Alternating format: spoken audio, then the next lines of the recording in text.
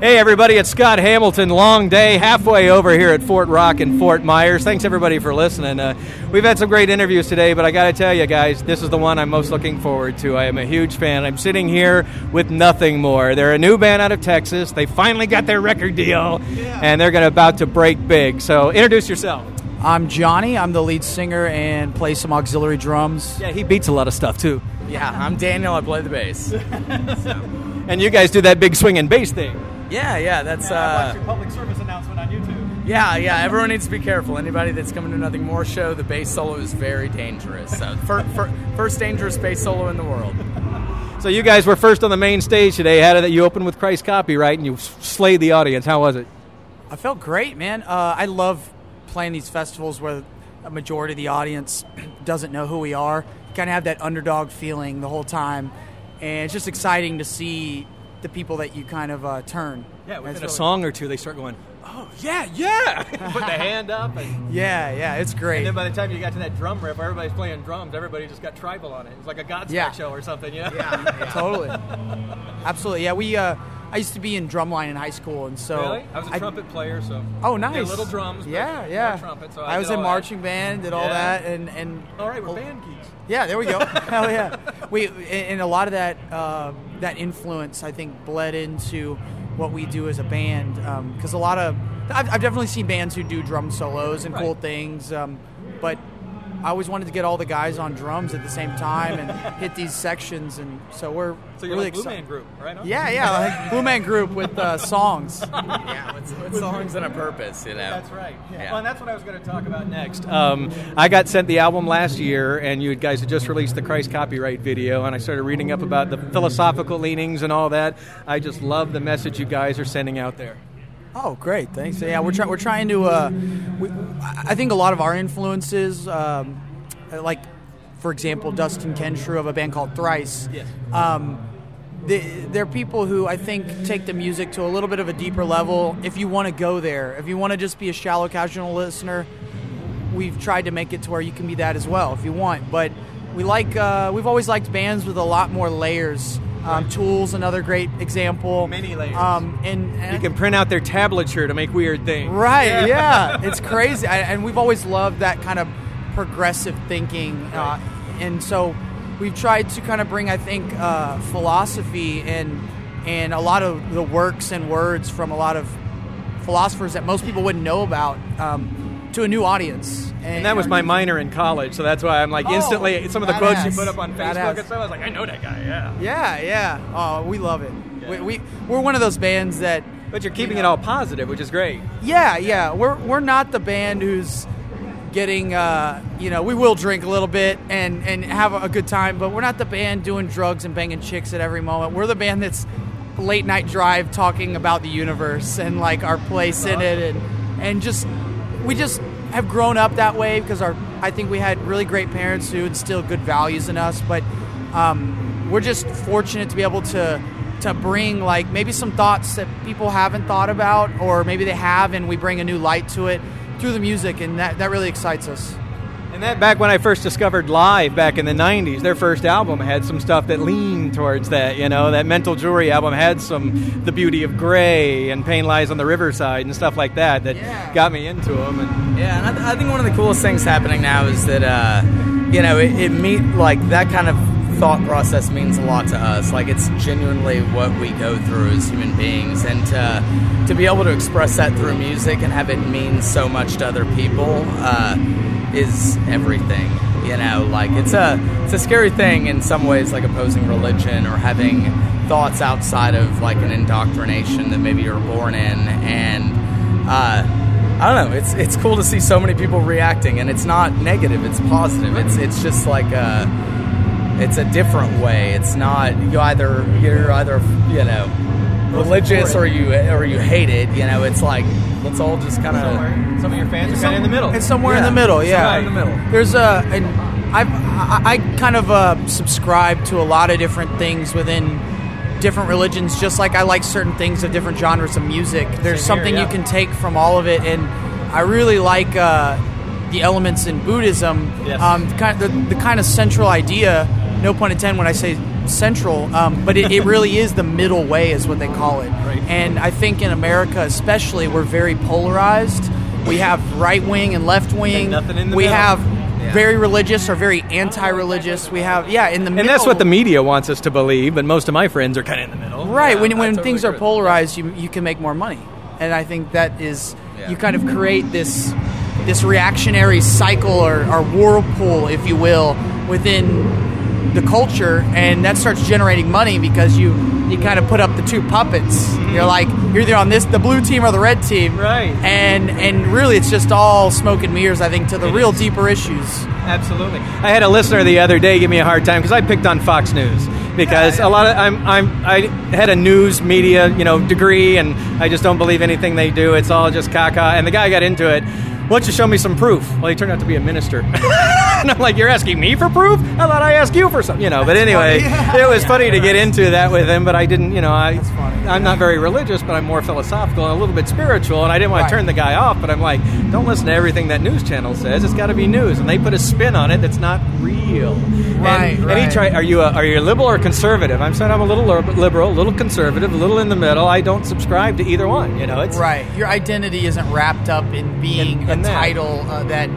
But a lot of people, I think, they find their place in the world in an identity, whether it's, like I said, the blue team or the red team, or I'm a conservative or I'm a liberal.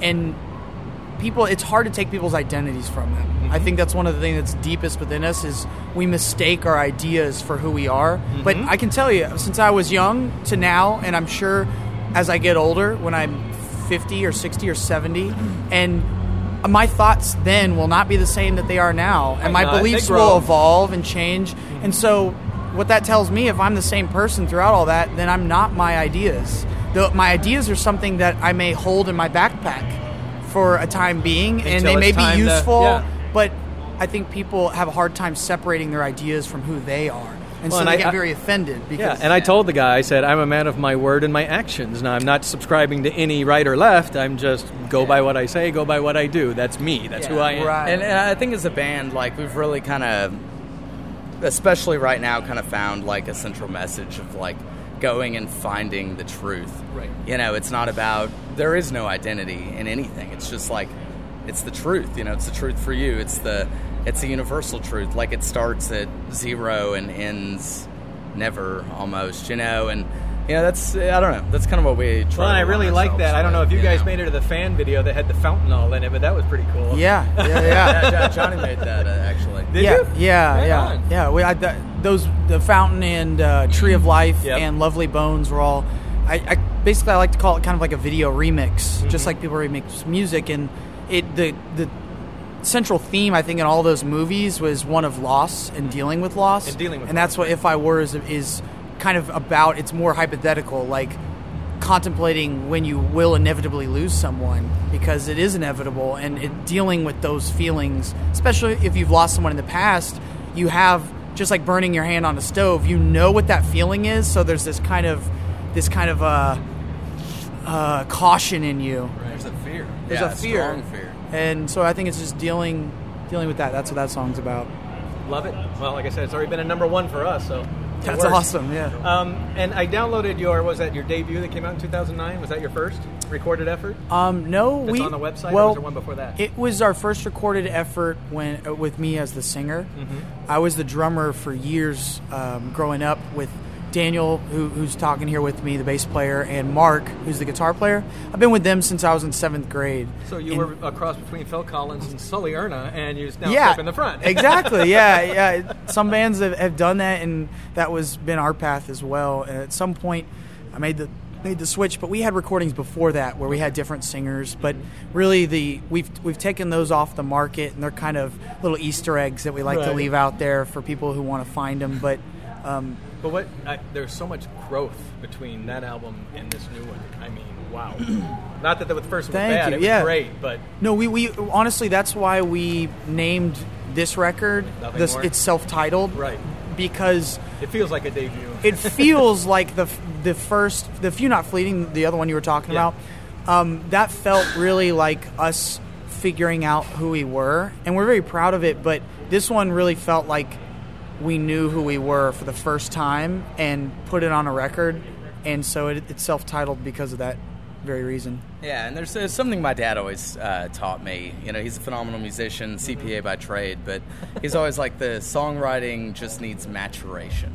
And that's a word I never heard before, like just maturing, you know, like, and this record was us as just who we were, like maturing into adults and maturing into musicians, into whatever, into philosophers or visionaries or whatever. And that's that's why I think this record is so cool, because we went through singer swaps, we did all the indie band stuff, and then we it's kind of like back in Native Tribes, when they'd send somebody like through the wilderness, and if they come back alive, then they're spread good word. And yeah, like that's when you kind of deserve to be a warrior, if you will, and for us, like, we all just reached this, I think, point of maturation with the debut album. So it's kind of it's a cool thing, and I'm really excited to see what comes up next. So, well, that was the next question. How exciting was it when you finally got that call that you were getting a record deal? It was because I know all almost, of us in the industry have been begging for months. I'm like, somebody sign these guys. Come on. Yeah. It was surreal, to be honest, because we've done this for so long, because I've known them for so long, that it almost didn't feel real, because you get to a point where you have so many letdowns in this industry. Like, it's almost hard. Like being in sales. It's hard to be a salesman because you get told no so much. And a musician, I think, is the same way. You have so many more letdowns, way more than you ever have things that work out really well. And so you have to, it's a process of learning how to deal with rejection every day and things that fall through. And so you almost get to this point in your mind where you've ruled out the possibility that you're going to get signed and have this kind of traditional view of the typical band making it. And we just thought, well, we're just going to be independent for the rest of our lives, and we'll make it work, DIY. And so when it all just came through in a flurry over the last year, I'm still kind of don't even feel like it's real, but it's awesome. Is it going to mean a lot for you guys? I mean, like a better van or bigger stage, more goodies to play with on stage? Yeah, totally. I mean, like Johnny said, like, we've been DIY for so long, and just like busting our asses, like making a name for ourselves in the South. And we've always just wanted somebody that we could trust, like we trust each other, as a leverage point. It's like that. I don't know. That's kind of what we've been waiting for. And now with like the management team we have, and with the booking agent that we have, and now with the label that we have, like it really is like a dream come true. Like so many bands that we've known that were independent and got signed, it's a horror story. They're shelved, they're dropped, they waste a year of their lives, and it's just a heartbreak. And there's really like nowhere to.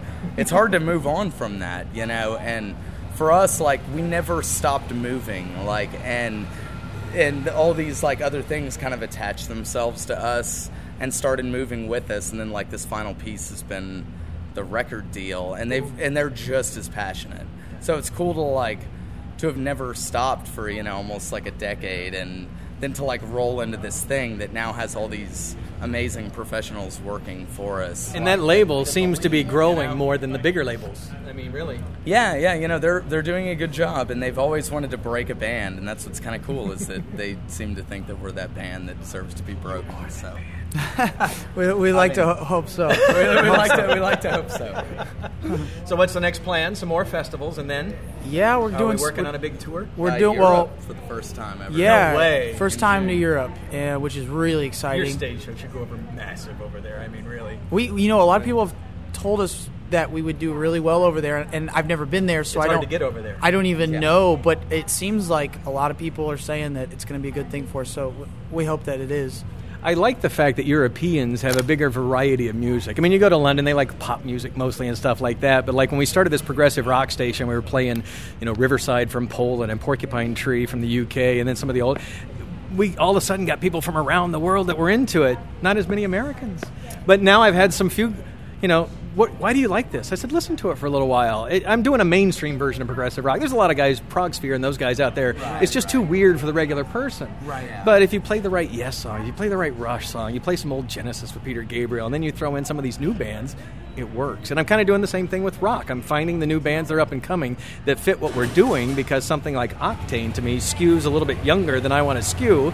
because 35 plus really doesn't like screaming and Pantera and stuff like that, but they would like guys like you who are edgy but melodic, and that mix is just off the hook. Thank you. Yeah, we've always. I feel there are some progressive elements in your music, although you're rock band, but totally. We grew up listening to a lot of progressive stuff. Dream Theater was a huge influence growing up. We actually got to tour with Mike Portnoy, who's the drummer in Dream Theater. Nice guy. Met him a couple times. Oh, yeah. He let us play on his drum set, like one of the last nights of the tour, and Paul and I were both playing on his drum set at the same time. It's that big. And then Mike came on too, and he was like hanging Mike out. jumped on too. Awesome, yeah, the far wing. That was a dream come true. And I read that you guys had a fun time with Chevelle.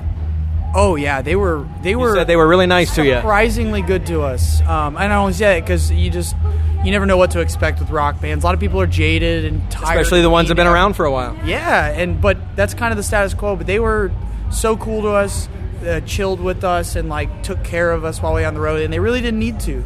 So that spoke volumes to us about who they are. And hopefully we get to do another tour with them. That would be amazing. Did you have a blast? Oh, I had a great time. Yeah, totally good guys. It's funny. We're traveling in this old UPS truck thing right now that we turn into a bit of a tour bus, and everyone calls it the taco truck. And the Chevelle guys were just making fun of it the whole time. So the last club date of the tour, we rolled up, got on a good mariachi Pandora station, and just fucking made them tacos. Tacos. Right off the nose of that taco truck. So that's some nothing more tacos. Yeah.